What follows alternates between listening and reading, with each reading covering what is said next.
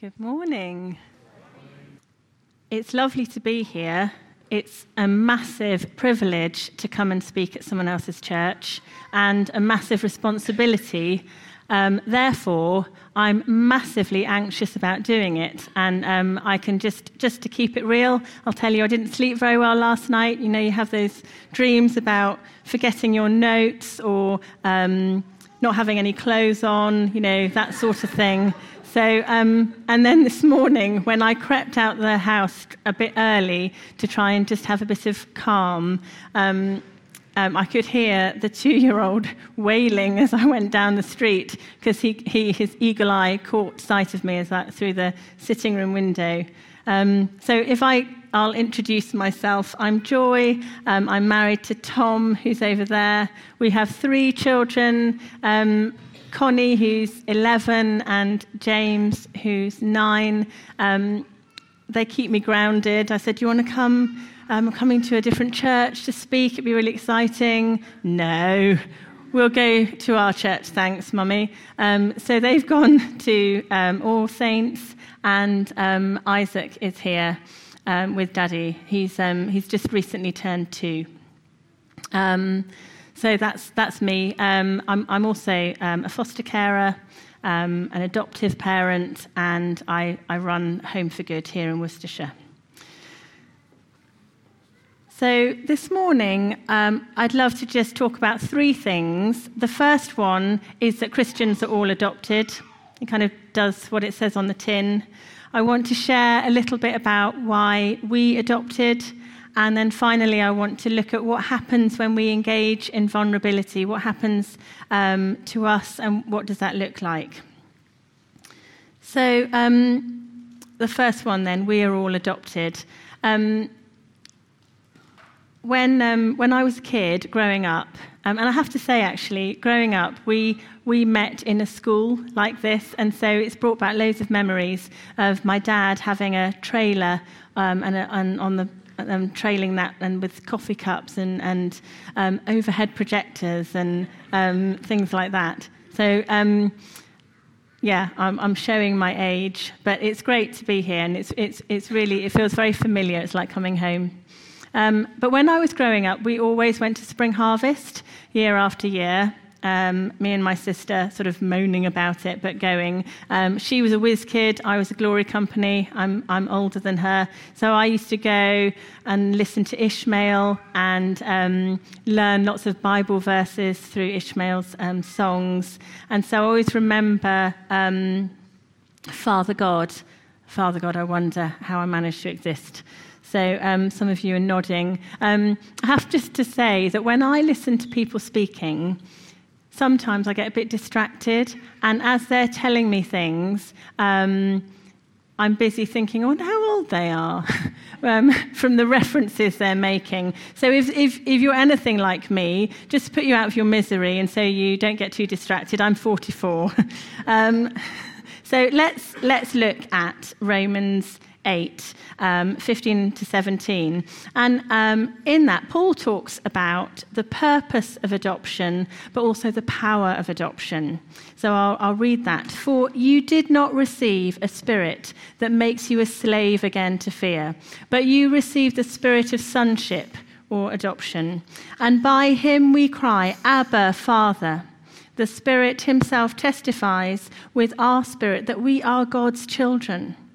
Now, if we are children, then we are heirs, heirs with God and co-heirs with Christ, if indeed we share in his sufferings, in order that we may also share in his glory. So, in other words, not only does adoption help us understand the problems of this world, it also helps us to handle them. So, while there is cancer and childlessness, while there are mental health problems and injustice, while there is poverty and betrayal and death, there is also hope. While there is great frustration, there is also great expectation. But then, later on in Romans 8, verses 23 to 25, it says, not only so, but we ourselves, who have the first fruits of the Spirit, groan inwardly as we wait eagerly for our adoption to sonship, the redemption of our bodies, for in this hope we are saved. But hope that is seen is no hope at all. Who hopes for what they already have? But if we hope for what we do not yet have, we wait for it patiently.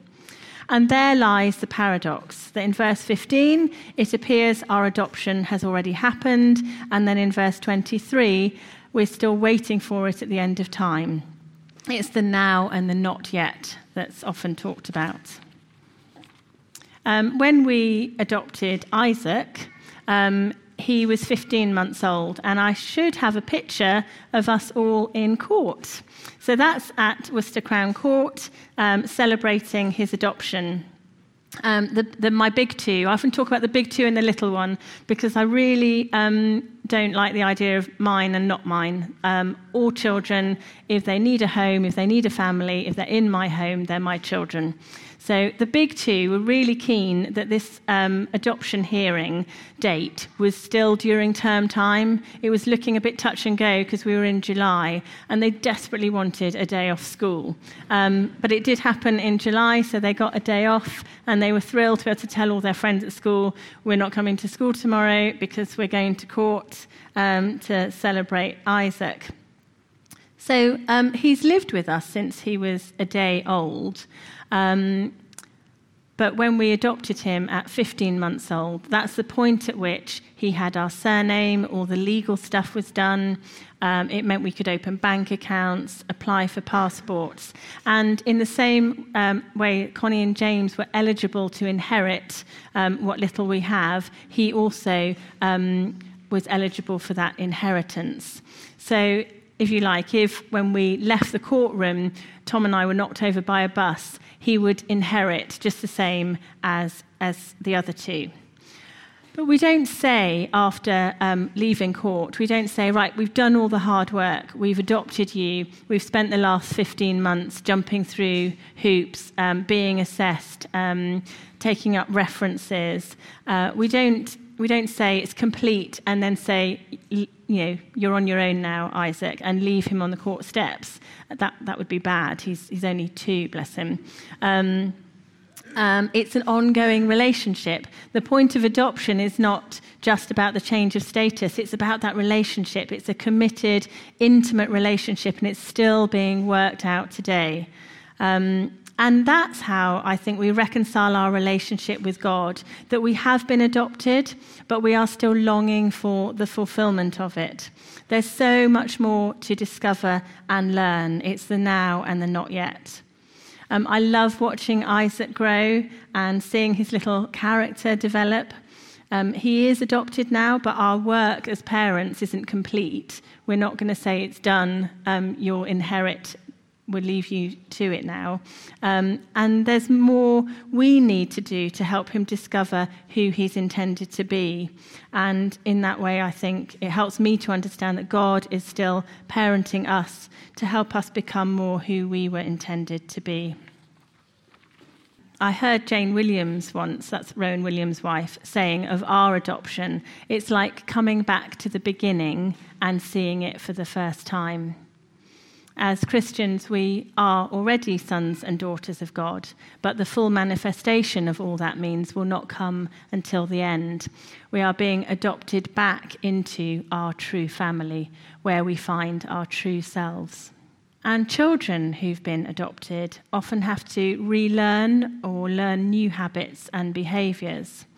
And it's not to mould them and kind of, oppress them. It's to free them, to enable them to flourish. They need to relearn habits so that they can learn that they're accepted, that they can learn that they're loved, that they're secure, that they're in a safe place where they can discover who they are and discover God's goodness. So I think adoptive families can teach the church a lot about the church's true nature. In 1 John 3, verses 1 and 2, we're reminded of who we are. See what great love the Father has lavished on us, that we should be called children of God, and that is what we are. The reason the world does not know us is that it did not know him. Dear friends, now we are children of God, and what we will be has not yet been made known. But we know that when Christ appears, we shall be like him, for we shall see him as he is. We are children of God. And then, as Paul writes to the Ephesians, for he chose us in him before the creation of the world to be holy and blameless in his sight. In love, he predestined us for adoption to sonship through Jesus Christ, in accordance with his pleasure and will, to the praise of his glorious grace, which he has freely given us in the one he loves. I just think that's amazing. Before the creation of the world, in love, he predestined us for adoption. Thinking back to when we were being assessed to adopt Isaac, I have so many social workers. I've got my supervising social worker who checks that I'm fostering properly, and then I had an adoption social worker who was assessing that, and then Isaac had a social worker. So we had lots of people visiting us and checking up on us all the time. It's probably not a bad thing, really. But when we were being assessed, the social worker has to ask lots of questions. But one thing she was struggling to understand was why we would want to adopt when we could have our own. And, I've already shared, I really struggle with that term. I don't like that. But she had to ask about, whether we were using contraceptives, could we still have children, how old was I? Because she just couldn't understand, well, why would you do that if you can have your own? But I think if we understand God's adoption of us, then it makes sense. So if we can grasp the greatness of what God has done for us in adopting us by grace, when he already had the perfect Son in Jesus Christ, I think we'd elevate adoption. I feel like we need to move away from the view that adoption is the poor relation to having birth children and see it in all its glory. Why? Because adoption demonstrates the compassion of God as he welcomes lost and vulnerable children into his family. Because adoption manifests the faithfulness of God that has been and will be committed to us for eternity. Because adoption displays the love of God as he is willing to embrace us as his children forever. And because adoption highlights the grace of God as there is nothing we have done or will do to deserve it. So seeing adoption in all its glory, I wonder if it was easier for Paul when he was writing to the Ephesians, because in Greek and Roman times, adoption was common and seen as a high privilege, often connected with inheritance. Families would choose their heirs based on their skills, perhaps to run a business or to head up the family, or even to lead a nation. In the Roman Empire, Emperor Nero and his 4 predecessors were all adopted, and in turn it was adopted sons who would succeed them. So this Roman practice of adoption was such an honour, it could in turn be quite an insult to birth family members. So I sort of daydream about this idea sometimes, and I was thinking, I wonder if it would be like if Her Majesty the Queen thought to herself, do you know what, I just don't know if Prince Charles is up for the job. I think perhaps we ought to pick somebody else, and this would be my suggestion, if I've got another picture. Wouldn't that be amazing? Actually, I'm a real royalist, so it is in jest, but I am quite fond of 007. And yet God the Father already has a perfect Son in Jesus Christ. He doesn't need to go and find somebody to head up his family or lead a nation. And yet he grants us the privilege of being adopted as sons and daughters. So I'd love us to watch this Home for Good video, which explains adoption far better than I can. I cut it at Krish Kandiah. We don't need to listen to him. It's beautiful. It chokes me up every time I watch that, actually. So the second thing I'd love to share with you is why we adopted Isaac. It was never our plan to adopt. We're foster carers. We've been fostering for about 5 years. I've always wanted 3 children, but I was happy that our 3rd child just kept changing. Tom, if he was up here, would probably tell you a different story. He's always moaning at me that I keep moving the goalposts, and I promise that we'll do something, and then I change my mind. Or I say we're getting 1 chicken, and then I get 5 chickens. It's a bit like that in our household. But he's long-suffering, and I wouldn't have it any other way.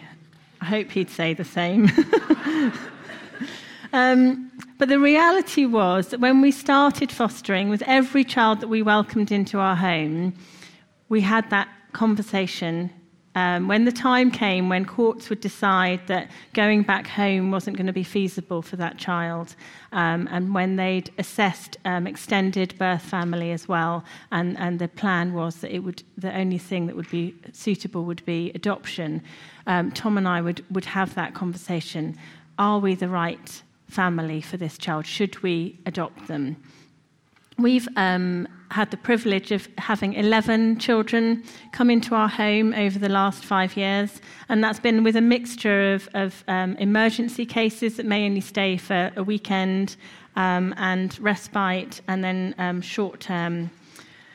Our first little one was somebody called Darcy, and she came to us when she was 4 months old.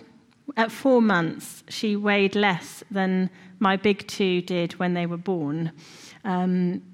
It was a very stark sort of reminder of the life that my children had, and the lives that others miss out on. And then we looked after Molly, who was a prem baby, and when she came home, she was allowed to come home when she hit 4 pounds. So when she was 4 pounds, she was big enough to come home, and I used to just wear her sort of down my top so that she would stay regulated with her breathing and her body temperature. She stayed with us till she was 8 months.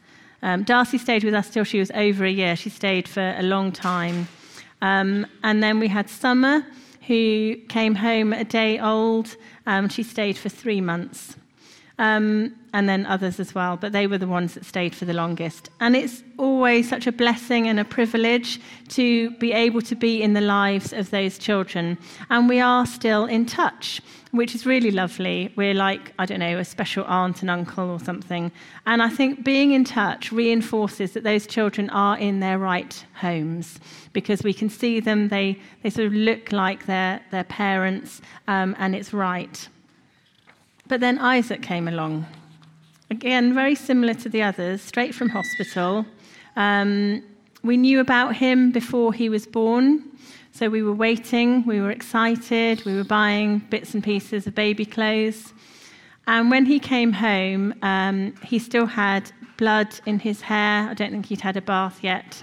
So it was really very, very raw, that reality that someone had given birth and then gone home empty.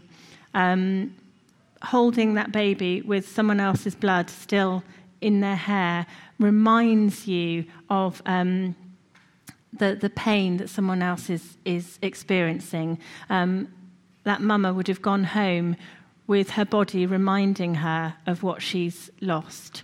And I think when you start to understand the other, it heightens the privilege of what we were doing. It made me understand the value of that little life. And so very early on, I did wonder if Isaac might be different.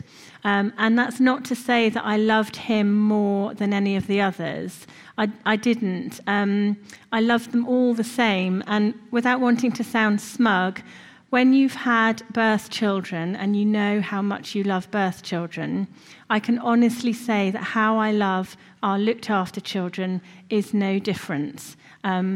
I'm quite fierce about my children, and there is no difference. So for anyone that feels, because I think when you have birth children, you don't always connect with them straight away. There's all sorts of things, a traumatic birth, postnatal depression.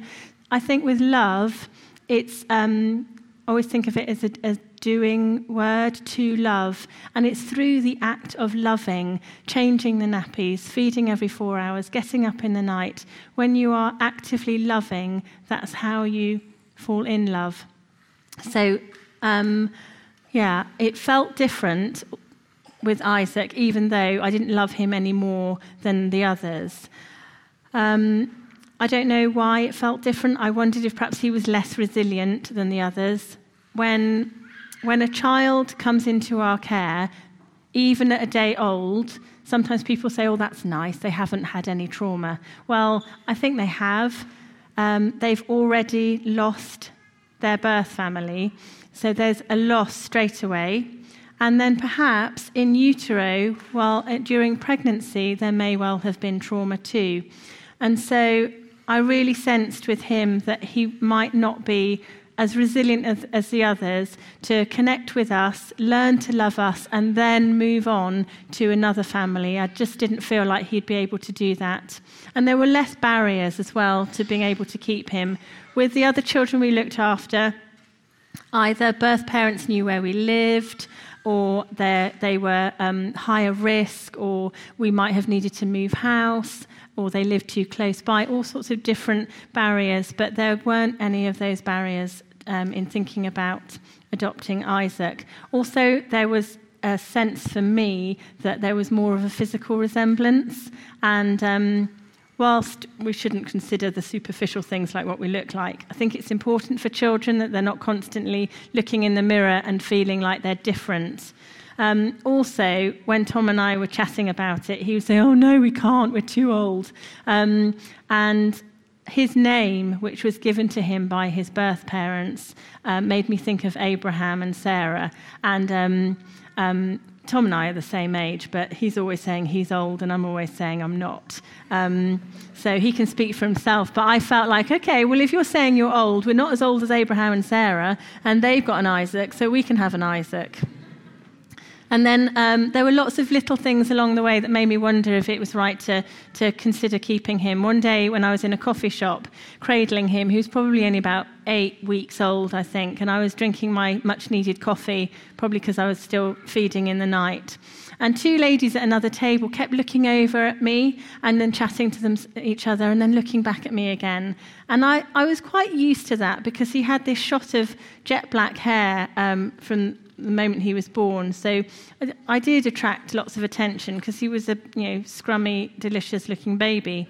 But eventually, one of these ladies came over with her mobile phone and she introduced herself and she said, I'm so sorry, I don't want to interrupt you, but you're probably thinking, why do I keep looking over? And she explained that her son looked identical to Isaac in my arms when he was a baby.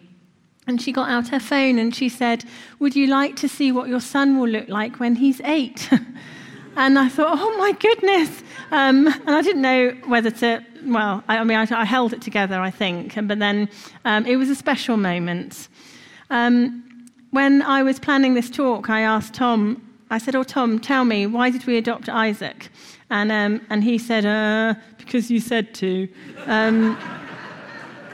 And then another contribution was from James, who would have been 7 at the time, and he drew this picture, and it's really faint, but it's a picture of Isaac. It's sort of abstract. You have to use your imagination. But on his tummy, he's drawn trains, and it's quite sort of prophetic because Isaac loves anything with wheels. But in the speech bubble, it says, God wants me to stay. And James, my 7-year-old, drew that. So we sought counsel from friends to challenge us, to ask us the right questions, and to pray with us. And Tom did have a more sensible answer as well. He just said, I think Isaac needs us. When he came home from hospital, because of the experiences in utero, he was very jumpy. So anytime if you just coughed, he would jump. There was, that's him running around. But he wouldn't make eye contact.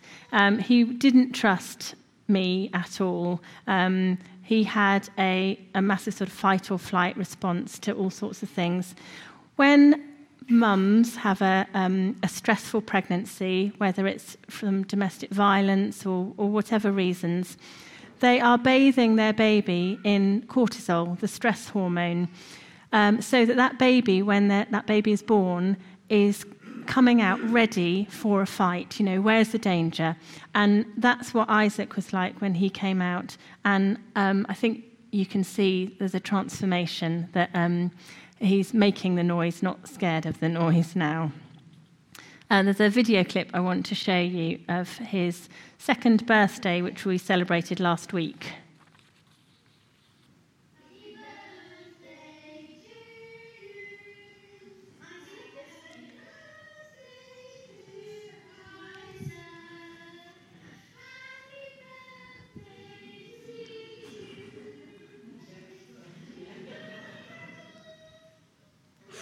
Yay. Thank you, that's great.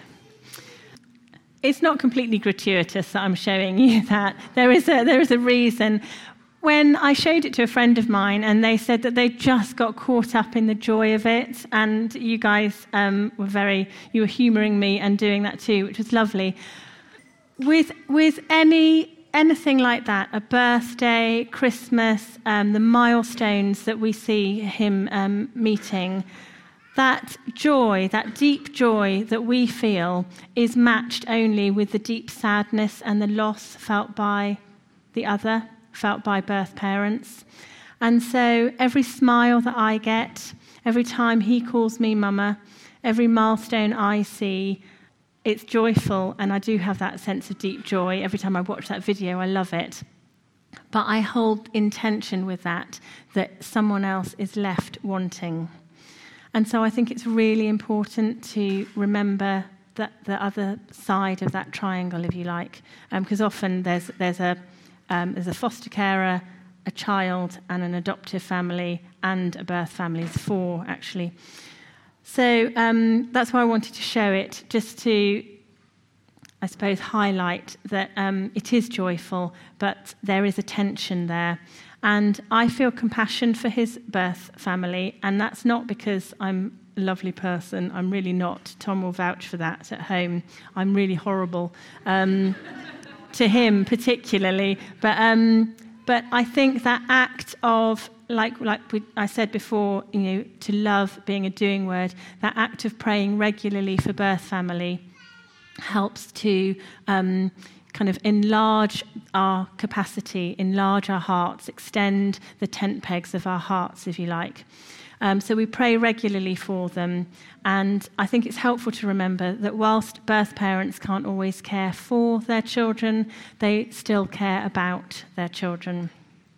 Somebody commented on how good he is at blowing out candles, because he's only 2, so he should only have blown out 1 prior to that.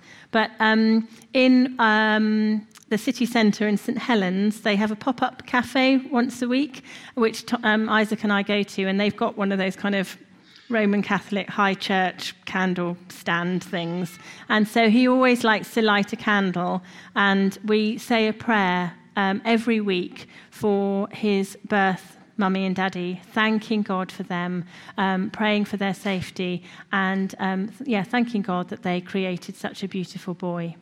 And he blows the candle out immediately, but that's how he's got so good at blowing out candles. But we hold in tension that he has a birth family, and maybe one day we might all sit together and share food. Who knows? It's the now and the not yet.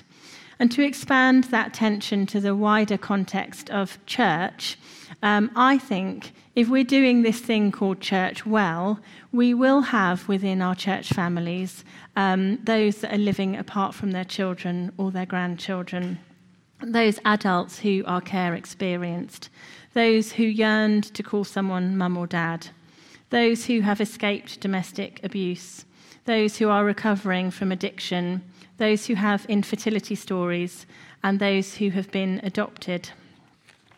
It's tricky, it's not easy, and it gets messy. Family life is hard, but accepting those tensions and recognising the hurts is helpful. So quickly, because I know that I've gone over my half an hour, the final thing I want to talk about is what happens when we engage with vulnerability. I know that not everyone it's going to be right to foster or adopt, but what's the wider call? And what do we understand by that term vulnerability? I like to use vulnerable and valuable together. I find that helpful. And if we look at the Bible, we can see that God has a priority for the vulnerable. I don't think it's God's preferential view towards the poor, but he looks at who is most in need. It's like God is triaging the world. And in the Old Testament, in Proverbs, it says, "Speak up for those who cannot speak for themselves, for the rights of all who are destitute. Speak up and judge fairly. Defend the rights of the poor and the needy." And then in Deuteronomy, he defends the cause of the fatherless and the widow and loves the alien, giving them food and clothing. And even stronger, cursed is anyone who withholds justice from the alien and the fatherless or the widow. I find more helpful language for alien, if it makes you think of Sigourney Weaver, just think of stranger. So we know that God is particularly interested in those three categories of vulnerability: the orphan, the widow, and the stranger.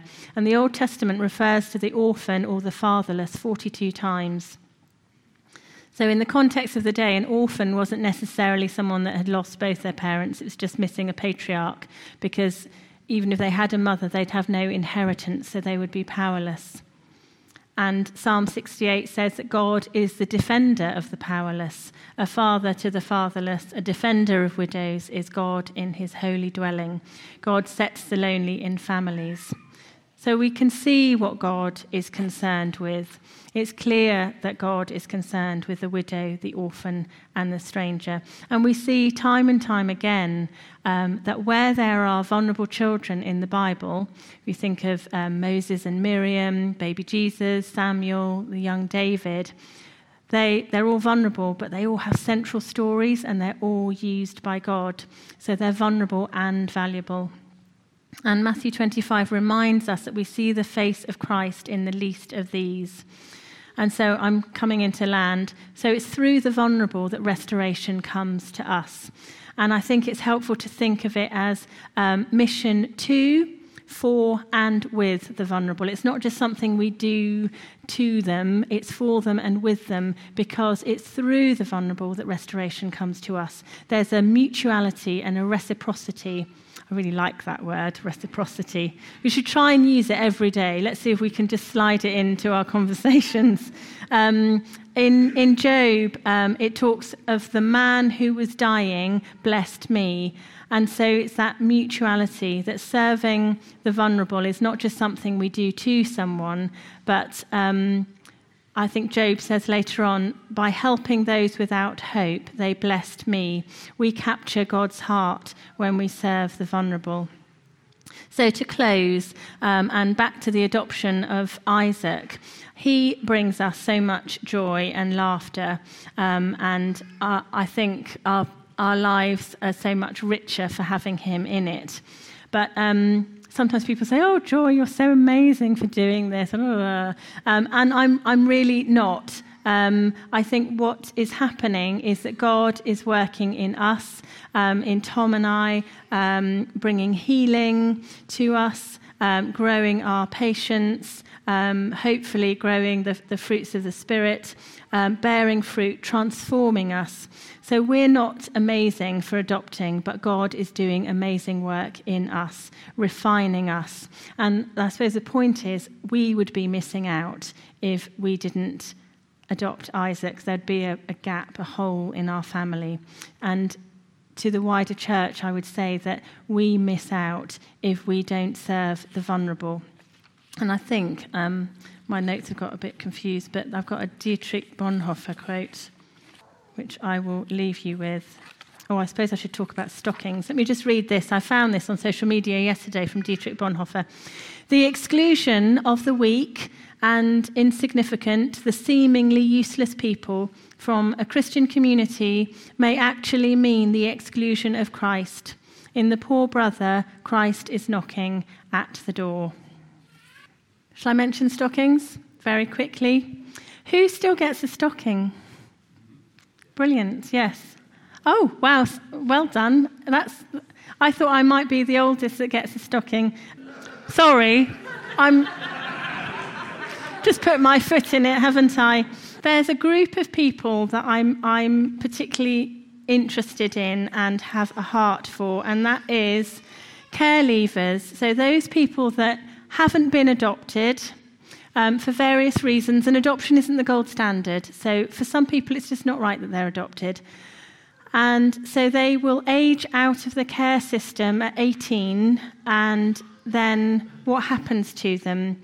They may be able to go back to their foster family for Christmas. They might not. They might not have had a good experience there. They might not want to. They might not have room there anymore for them.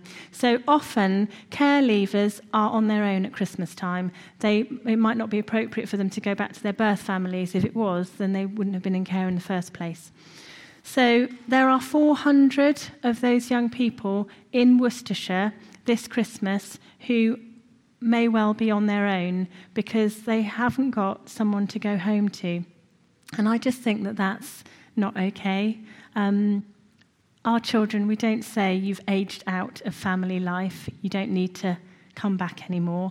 I hope that my children will feel welcome to come back as often as they like. So those 400 young people, I would love them all to have a stocking this year, a homemade one, because I think that speaks value into their lives. So if any of you like knitting or sewing, I need 400 of these. And I've spoken to care leavers about what they want, and they tell me Haribo. Very specifically, they want Haribo in there. I suggested a bath bomb, something nice for a bath. They said, no, Joy, our bedsits don't have baths, we've only got showers. So they said shower gel.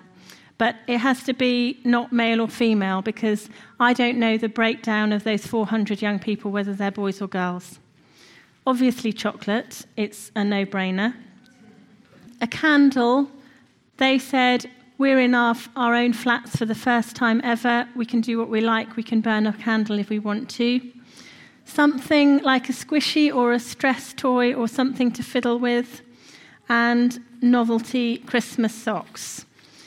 So around the county, with the 12 Home for Good churches that we have, I'm asking each of those Home for Good churches if they would gather 200 of one of the items. And I'm asking City Church if you would do candles. And then hopefully by the 22nd of this month, we will have a massive stocking stuffing session where we put together 400 stockings and deliver them to social services. We want to blow social services away with our church's hospitality and generosity. But more than that, we want to say something to those young people that they've not been forgotten. And there's a lot resting on this. I don't want to let any of them down. They've been let down enough by adults through the care system or through their families. So I really want to do this for them. Thank you.